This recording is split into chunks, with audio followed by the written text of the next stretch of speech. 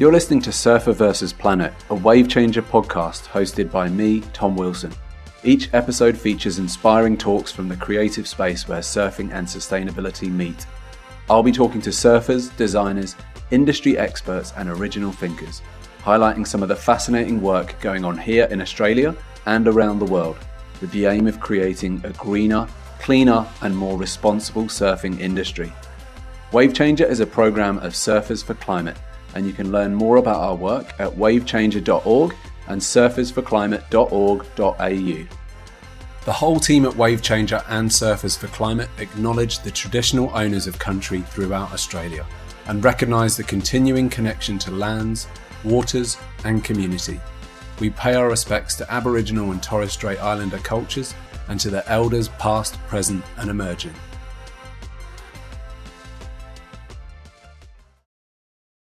I'd like to welcome Vinita Baravkar to the Surfer vs. Planet podcast today. Vinita is the founder of Bhumi, spelt Bhumi, who provide a range of sustainable and ethical products such as bedding, bath and clothing made with an incredibly high standard of materials and craftsmanship. On the website, there's a quote that says, "We are paving the way for a new era in the textile industry by offering premium products made from organically grown and ethically made cotton, creating a positive impact on the people and the planet. We encourage you to make thoughtful consumer purchases."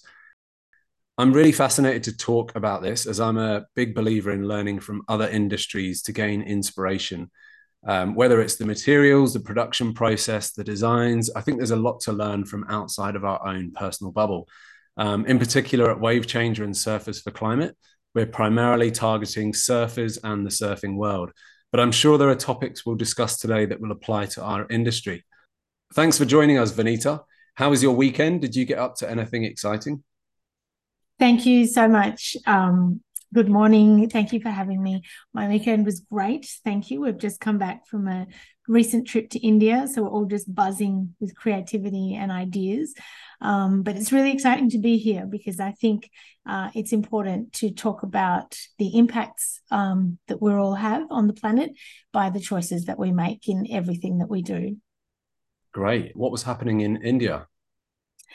For the first time since COVID, we were able to go as a team to meet our extended family, we like to call it, over in India. So all our partners, our warehouses, our factories, our farmers.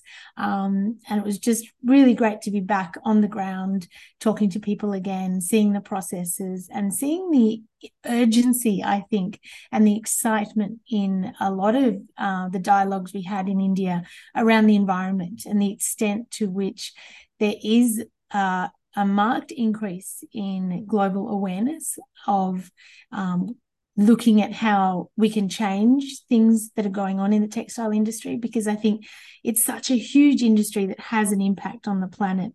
Everything that we sleep on, anything that we buy, any item of clothing we wear, it has an imprint on the planet. So to be able to really see that change and that momentum gaining in India was absolutely fantastic.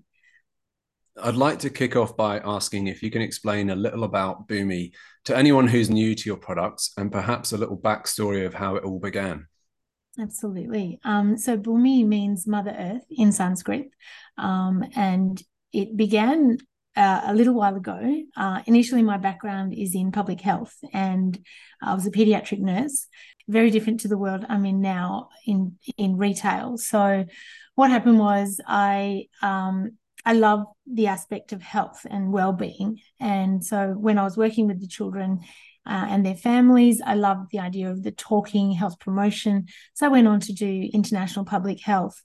And my heart said, I really want to work in Africa, but the universe said other things. So I ended up working for quite a few years on different projects, but across the belts in India, what are known as the suicide belts. So the agricultural zones for cotton production. I felt like I was going in, I thought I knew a lot about, organic food and the cosmetic industry. And so I thought, I know all these things. And walking in, but literally with my blinkers on, not knowing the other side of the textile industry that is now we're hearing a lot more dialogue, and we're seeing a lot more, especially people asking the questions about where their products are made, how they're made. But back then it was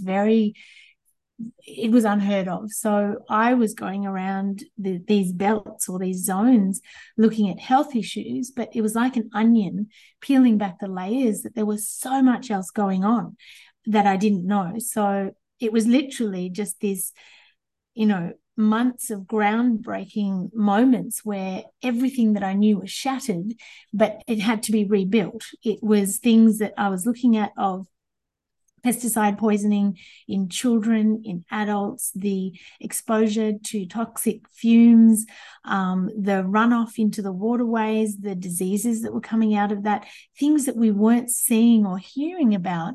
You'd go in and talk about malaria and diarrheal diseases, but we were seeing so many other things, but it was all related to the one industry that's not talked about, fashion and the textile world. So by being on the ground and talking to a lot of people and gaining their trust, I was actually, it was mind-blowing. It just opened up the whole world of the impact of the textile industry and what it was having on farmers. The biggest one, I had no idea back then, but most of the cotton that is grown, even today, the statistic is 95% of the world's cotton that is produced for the fashion industry is grown with GM seeds. So that's genetically modified seeds. And then the impact of that. So the seeds are very expensive for farmers. So they're, unfortunately in a position where it's this debt trap cycle that they're trapped in. So they promise their future generations that they will still work in that loop. So there's bonded labor, there's child labor. It was staggering to hear the stories, just because little children have very nimble, quick fingers for the picking of the cotton, that, busloads would come into villages at night and take the children to go and work. Some would not return. My whole world was just torn apart, that these were the stories. You look at the hands of the workers, unfair working conditions. And it was like, everything that I thought I knew was completely taken from under my feet. And I was pivoted to another direction of, okay, if this is what's going on, what are the alternatives? What's actually, what else is out there? So when we talk about the GM, the impact of that. So unfortunately, again, when we talk about conventional or regular cotton, doesn't matter where it's grown in the world, it's grown with pesticides. And there are some companies that say they use fewer pesticides. It's not good enough. No pesticides. And it was through research and working with people and talking to people, finding out the alternatives, and certified organic cotton of the strictest standards. So global organic textile standard is like the platinum standard for textiles. It's the only way that you can grow cotton or other fabrics, not everything, but without the use of pesticides. And it's possible. I've just come back from a fantastic trip to India, and it's incredible to see that we're going back to nature. What was used before, we're going back to it now, and it works. So we don't need the expensive genetically modified seeds. We don't need the pesticides. Then it comes to the world of toxic dyes. That was another eye-opening event, because we were dealing with health issues of blood poisoning, lead poisoning, mortality rates in some villages. People didn't live beyond 40. And it's like, what's going on here? Children being born, stillborn, with cataracts. They're babies. They shouldn't be having this. So it was, again, pulling back all the layers and looking at what are the toxic exposures. And a lot of it comes back to all these toxic chemicals, whether we're growing it or actually manufacturing a material or dyeing it. The toxic dyes around the world, the impact it's having on the land, the water, and the health of not only the people directly in contact with it, but down to us as consumers, is staggering. So if we just take, for example, China is one of the biggest manufacturers for fast fashion. In the documentary, the River Blue documentary, it clearly states that over 70% of the rivers are polluted and unfit for any direct human contact. Any form of water or river makes its way back to our oceans. So when it comes to looking at, I think there's a lot of dialogue around soil at the moment, which is really good, and people are aware that pesticides are being used. But when we look at our ocean, I don't feel that there's enough dialogue about what's happening to our fresh waterways. And unfortunately, the statistic is out there that over 20% of the freshwater pollution problems that we have in the textile industry that we have today is because of the textile industry. That's a lot. Globally, 20%, that is a lot of pollution in the water. And the dialogue at the moment we're hearing is about plastic in the ocean, which is there, and it's a horrible problem. But there's a lot of underrunning, again, that I think by being able to have this platform of awareness and dialogue to talk about what are the other issues that are going into our waterways, they're impacting our oceans. And I'd love to dive more into that and talk about that with you.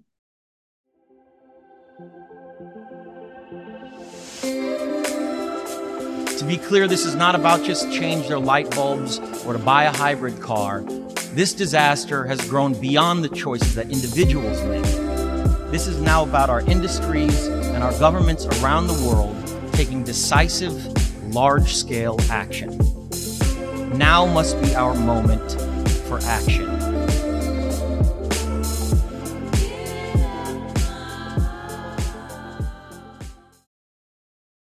I've written down some notes here. There's so much to talk about.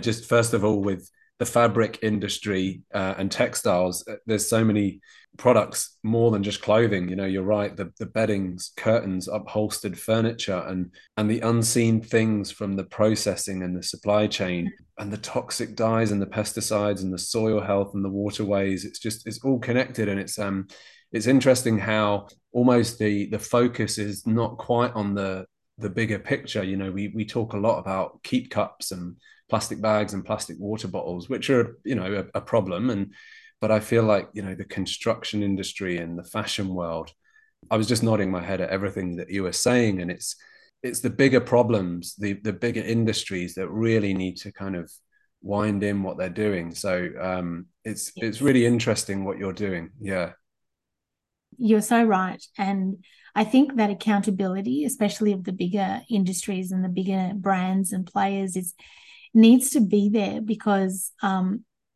there's no regulation at a lot of points with supply chains. And I think that's one of the biggest problems globally that we're seeing, that when the greenwashing out there is huge. It's almost like we're swimming in it. There's people, you looked at ads and it talks about natural or where it's made, like, might be Australian made or is regular, or all these words that people say, oh, okay, it must be good. Bamboo is another one. It's not. It's actually looking at the end product and then peeling that back, saying, what is it made from? Is it natural or synthetic? How was it made if it was synthetic? What processes had to go through, what chemical processes were there to make that product? How was it dyed? Who made it? And what's the supply chain? So I think one of the biggest things that I feel really excited about with Bhumi is that we have a seed to shelf journey where we know exactly at every single touch point what is going on, with strict third-party audits at any point in time. Because for us to, especially when we look at the planet, it comes together. You've got the environment, but then you've got the people. They exist together. So we're all connected, as you said before.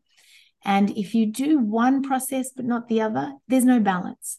So I feel that by being strict in looking at the kinds of fabrics that we work with, so Bhumi only works with certified organic cotton and organic linen. Linen is another really interesting one. 99% of the world's linen that's made for textiles is used with pesticides. Nobody talks about that. Everyone thinks linen, oh, it's good for the environment. It's a great fabric. I'll use it. I'll buy it.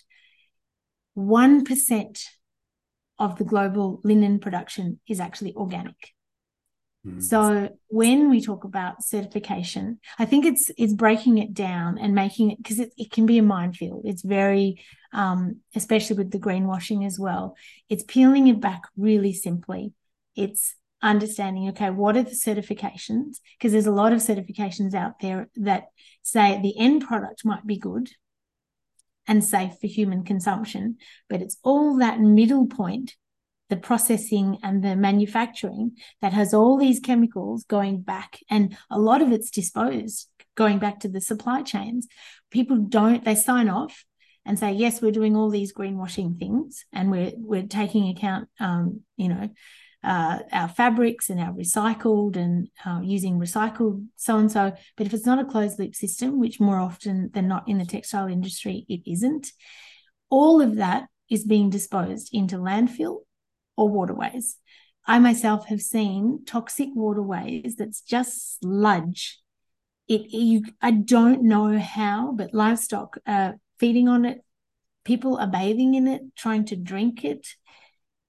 It shouldn't be thrown. We are this society that's become a throwaway society, and all these things that we're producing for consumption, no one will go and show the pictures of where it's being dumped and what's happening, because at the end of the day, it's still making its way back into the land and our ocean. And the impact is unbelievable. We're seeing it firsthand with everything that's going on with the climate crisis. It's because of everything that we're doing, and it needs to stop. We as citizens need to stop and actually keep it simple by looking at something when we're going to buy it and say, is it something for the long run? And again, asking those questions, what is it? How is it made? So I talked briefly about bamboo, for example. So that falls in the synthetic fabric textile area. So you've got the natural and the synthetic. Natural is things like cotton, organic linen, and hemp. When you have to break down a structure, for example, the beautiful bamboo plants that you see, many are grown in organic plantations. That's fantastic. But to get that plant down into a soft fabric, the number of thousands of chemicals required to pulp it, to get it into that beautiful feel of a soft fabric, it is frightening. And again, more often than not closed loop systems, all these chemicals that are, WHO has stated that so many of the chemicals that we find in the textile industry processing are so toxic, carcinogenic, hormone disrupting. Like we're even seeing it, say, with the marine life. If you look at, when you talk about microplastics, and you're looking at the impact on the marine life, and that's endocrine disrupting, you're seeing all the same wording. It's looped back into actually also making the product. So we've got all these chemicals. It's this toxic sea of chemicals that we just release into the atmosphere, to the land and the water. And it's all coming back. It's coming back into the animals as well as humans. Yeah, it's all very sad, really, isn't it? I mean, the unseen steps of the manufacturing stage is something that I guess, unless you've been there and seen it like you have, we just don't know the effects. And that's really interesting about bamboo, because I know it grows super quickly. It's almost like a weed, and it's very, very hard. So I can see how it's used for certain applications. But as a fabric, I was unaware of how damaging that process is. So that's really interesting to know. And even on that note, so GOTS, which again is like after a lot of research, for me, it's the platinum standard and GOTS won't certify bamboo because of all the processing that has to go on and all the chemicals that are involved. They won't. It's only linen and cotton, and now hemp is coming on into the industry, but they won't certify bamboo. That's fascinating because, I guess to the untrained eye, you could look at a material and just say, oh, it's great, it's natural, it's Yes. but then there's the process behind it, which, as you say, we're not really seeing, especially if it's offshore and it's done unregulated. Absolutely. And I wanted to ask, can you tell us what sets Bhumi apart from other products on the market? Yeah. We are really excited because, again, when we look at the seed to shelf journey, we want to be able to tell our consumers that at any point in time, there is a touch point and a regulation. So we are constantly on the ground seeing what's going on. And I think that's a really important part to know, that when you buy a product from Bhumi, that there is a seed to shelf journey and you know what's going on at each stage. We are very passionate about the environment, but from all angles, whether it's air, land, or water. And so we make sure that we only work with GOTS certified organic materials. So this ensures that absolutely zero pesticides are used. I had the most interesting time in India helping make the natural pesticides that go on into the fields. And we're going to work on a short video to show that it's using ancient techniques. And I think that's the beautiful thing, that we're going back to ancient wisdom. And so we're using neem leaves, marigolds, all these amazing natural products, just plucking it off the trees in these big bags and just crushing it all with our hands and making the mixture ourselves that have their own antibacterial properties. The marigold flower, the humble marigold that we see on a lot of, Bollywood films and all of that, it's actually planted in between and around every crop of cotton, because it has its own aura that pests naturally repel away from it. And it's like, wow, this gorgeous orange flower that I've seen from, since I was born, whether it was at a temple or on a movie, it actually has such incredible properties. And I think that's something we will be doing a lot, especially after this trip this year, talking about other plants and properties and how we need to turn back to nature to address things that we might be coming up against, whether it's pests or,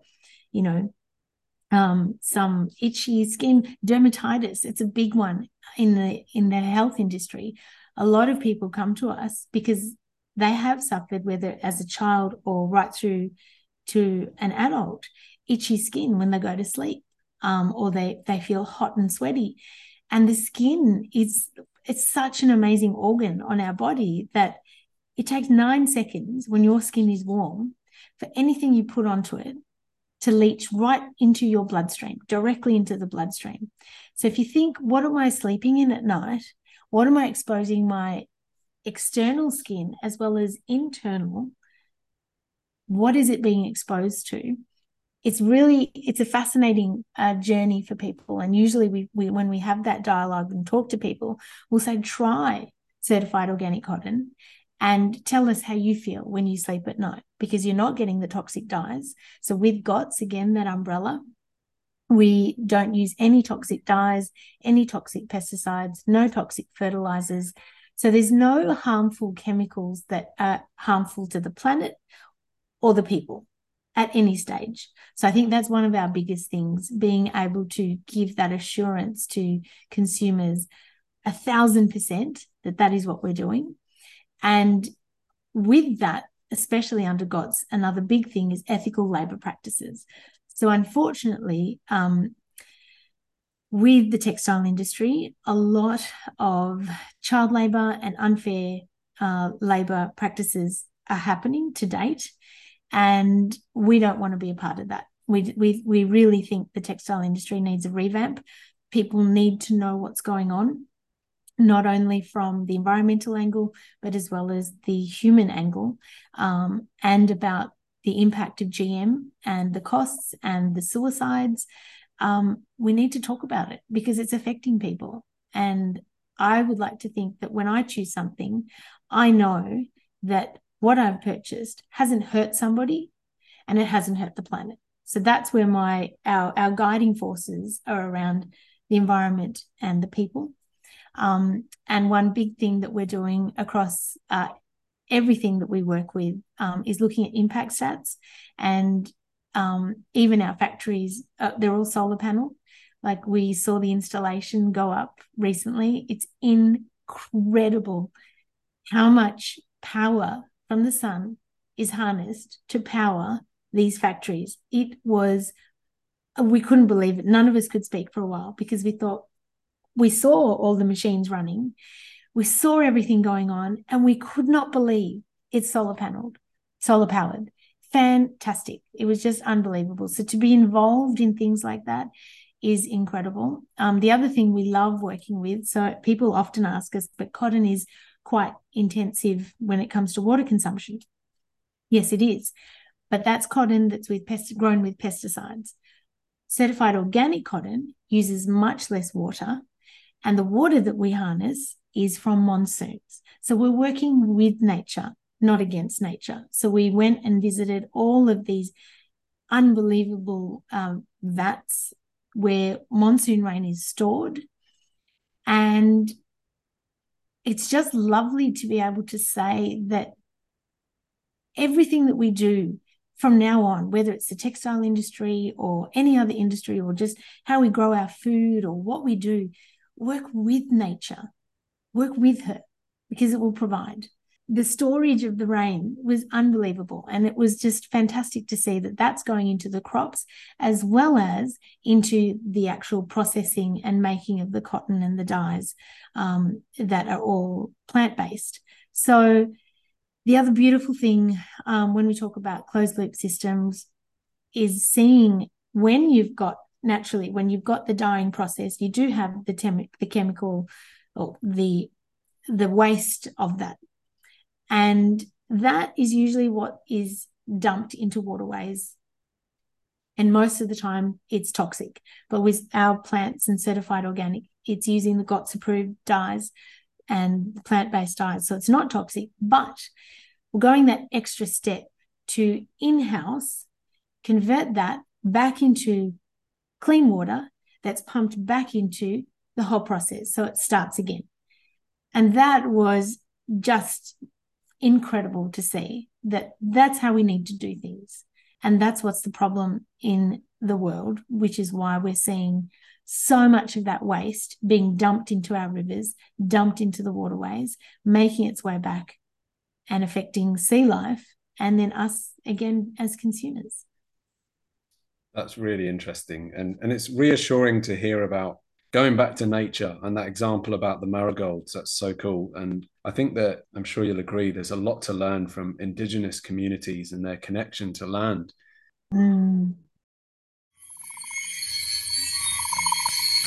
It is important that we subscribe to the requirements of nature.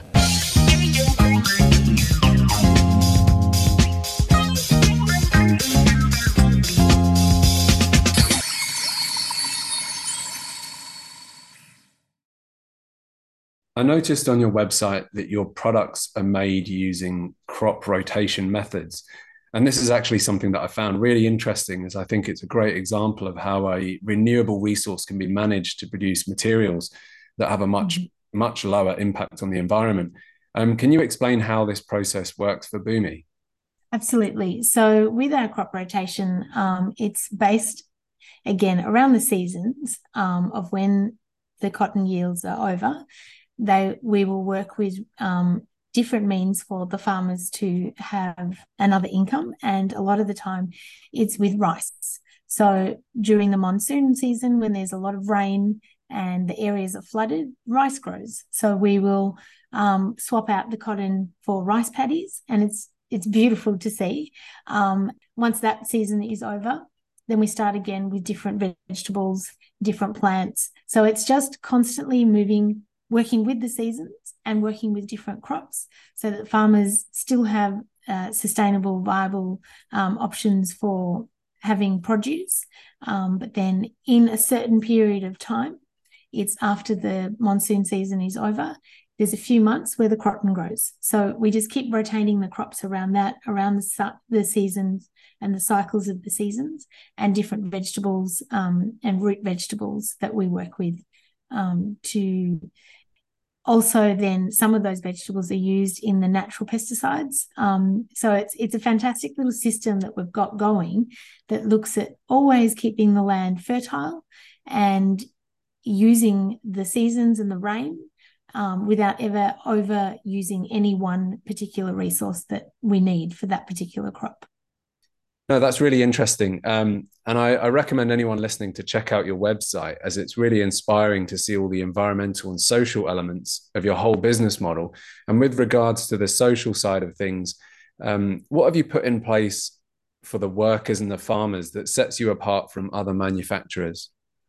This is a really passion project of mine, and I love working with the companies that we do work with to ensure that there are not only fair working conditions and no child labour, but that all workers have access for their children to go to school.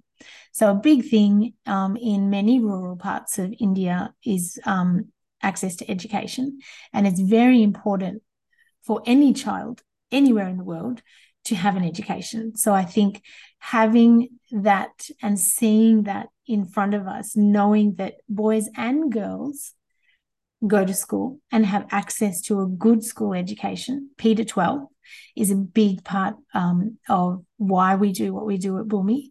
And on top of that, all workers, whether they're farmers or working actually in the factories, have access to healthcare, which is another big part that's a problem in many areas or many factories that aren't fair trade or, working under ethical conditions. There's no access to healthcare or education for children. There's also further education with our staff members, and it's amazing to see that every single one of them want to further their educational skill set, and those opportunities are provided, which is fantastic. But I think one of the biggest ones for me is making sure that the future leaders, which are the children of the world, have a world to live in that is safe, that is healthy, that they are healthy. So making sure that they have access to health and education is one of the biggest areas of mine that I'm excited to work with partners on the ground in India to do that. That's great. It sounds like you've checked a lot of boxes in terms of the whole process. And I don't know if you surf or not, but based on your experience with materials and manufacturing, do you have any advice for the surfing industry with the environmental and social themes that you've touched upon? Yeah. I don't surf, but I love watching it. I love the ocean. I have a very deep connection with the ocean and the moon. They're two guiding forces for me in my life, and I turn to them whenever I need to. I just feel for the surfing community as well as the broader community, just understanding what textiles we're working with, you're wearing, you're drying yourself off with, just knowing the impact of that in the ocean is really important. So I think with the textile industry, knowing that whatever you're wearing or the towels that you're using, just ask the question, what's it made of? How is it made? And what's the impact on the ocean? So again, going back to the freshwater pollution, there are so many pivot points to ask yourself the question of how is it grown? So if it's using pesticides, it's harming the ocean. How is it made? If it's a synthetic material or got a blend of a synthetic material, it's hurting the ocean because of the chemicals. Knowing what dyes were put into it, if it's not got certified dyes, it's hurting the ocean. And then looking at, again, the type of material when you wash it. So we're talking about microplastics being released into the ocean, knowing that especially if it's synthetic or it's got that blend, it's going to hurt the ocean because 35% of the microplastic pollution comes from the textile industry and the waste. So especially with synthetic fibers, which is predominantly what's used in the fast fashion industry. So if we're aware of the textiles we come into contact with, and when we touch the ocean, when we jump in the ocean, when we're surrounded by her beauty, understanding how have I made an impact on it to make sure she's better and she's healthier is a great starting point. Wow, 35% of microplastics are from the textiles industry. That's alarmingly high. Mm. I'd like to ask your thoughts on the climate crisis and perhaps even the plastic crisis as well, and whether you're optimistic or pessimistic about the future, and do you think things can be reversed, and are we on the right path? This is a really hard one. I have an 11-year-old daughter, and I try and be as optimistic as I can because she absolutely loves the earth. She's a little earth warrior, as many children I meet are.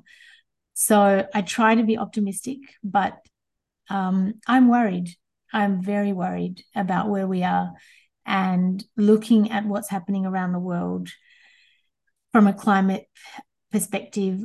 I do wonder, are we too late? But it doesn't mean we stop.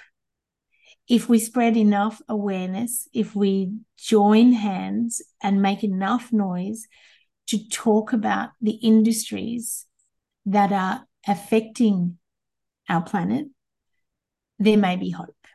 So that's where I feel that we need to join hands more. We need to talk more. We need more dialogue. We need more awareness around the industries that are directly impacting. So even from a CO2 emissions perspective, the textile industry is the third largest contributor to CO2 emissions. That's shocking. We need to change that. And we can, when we know what's going on, when we know about the textiles that we're using, we're working with, we're sleeping in, we're wearing. When we make enough noise, and if we spread that, we may be able to turn things around. I share your thoughts there. I often, sometimes I also have a daughter, and I feel worried, but also angry. I feel myself getting angry sometimes about how we're just not respecting our home. You know, we wouldn't trash our own lounge or our bedrooms, and if we do, we tidy up pretty quick. But planet Earth is our home, really, and it's a shame that respect for nature has been clouded, I think, by sort of money and growth and greed. And I think that, you know, the materials and the production methods that you've talked about are fantastic. I think the mindset needs to change from consumers, because right now I feel like we have a hardwired urge to buy stuff. You know, if we're bored, we buy stuff. We just constantly feel like we need to buy, and that's maybe marketing telling us that we've always got to buy stuff. And it's all this stuff that we're buying ends up somewhere.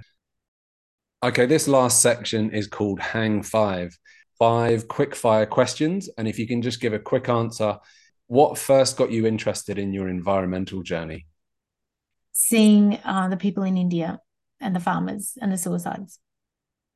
I can imagine that's a pretty powerful thing to see. Who inspires you the most from the environmental movement? Attenborough. Yeah, what a legend. It's going to be a sad day when he passes away. And I don't want to... I cried the minute he walked out on the stage when he came to Australia, just to feel his presence. It was just beautiful. But even his voice, though, now when you hear him, there's that plea that, what are we doing? You can feel it. It makes you sad. What's the coolest response to the environmental crisis that you've seen? I love Greenpeace and their detox campaign when it comes to the textile industry. They've been on that for years, and I love following it, but it needs amplification. We all need to talk more about it. Yeah, Greenpeace are doing such amazing work. What's your favorite marine animal? Shark. And finally, in our bid to save the planet, can you give a short sentence to inspire others to keep going? I think spend more time in nature. If we spend more time in nature, we'll appreciate her beauty. We'll appreciate the silence. I think we're too consumed with noises, screens, phones, too many distractions. We need to step away from that, pull ourselves into nature, appreciate being in her presence, and that should hopefully inspire us to be better and do better. Wise words. Thank you for your time, Vinita. That was great chatting. I feel like I've learned a lot, and it's really fascinating to hear about what you're doing at Bhumi and how those lessons can be applied elsewhere to other industries, such as the surfing industry, but anywhere really, and even how businesses can adopt your mindset and just think a little bit differently about how things are run. So your website is www.bhumi.com.au, and I recommend checking it out just to learn some stuff, really. There's some really interesting content on there, as well as the products themselves. So yeah, thanks for your time, Vinita, and I hope you enjoy the rest of your week. Thank you so much for having me. Thanks for listening, and remember to subscribe so you don't miss an episode. If you'd like to support our work at WaveChanger, head over to our website at wavechanger.org, and we hope you'll consider buying a membership for our WaveChanger Club, which features giveaways, entries into our monthly draw with amazing prizes, and access to a bunch of great discounts from our partner brands. Your support allows us to expand our impact and make an even bigger difference to safeguarding our planet. See you next time.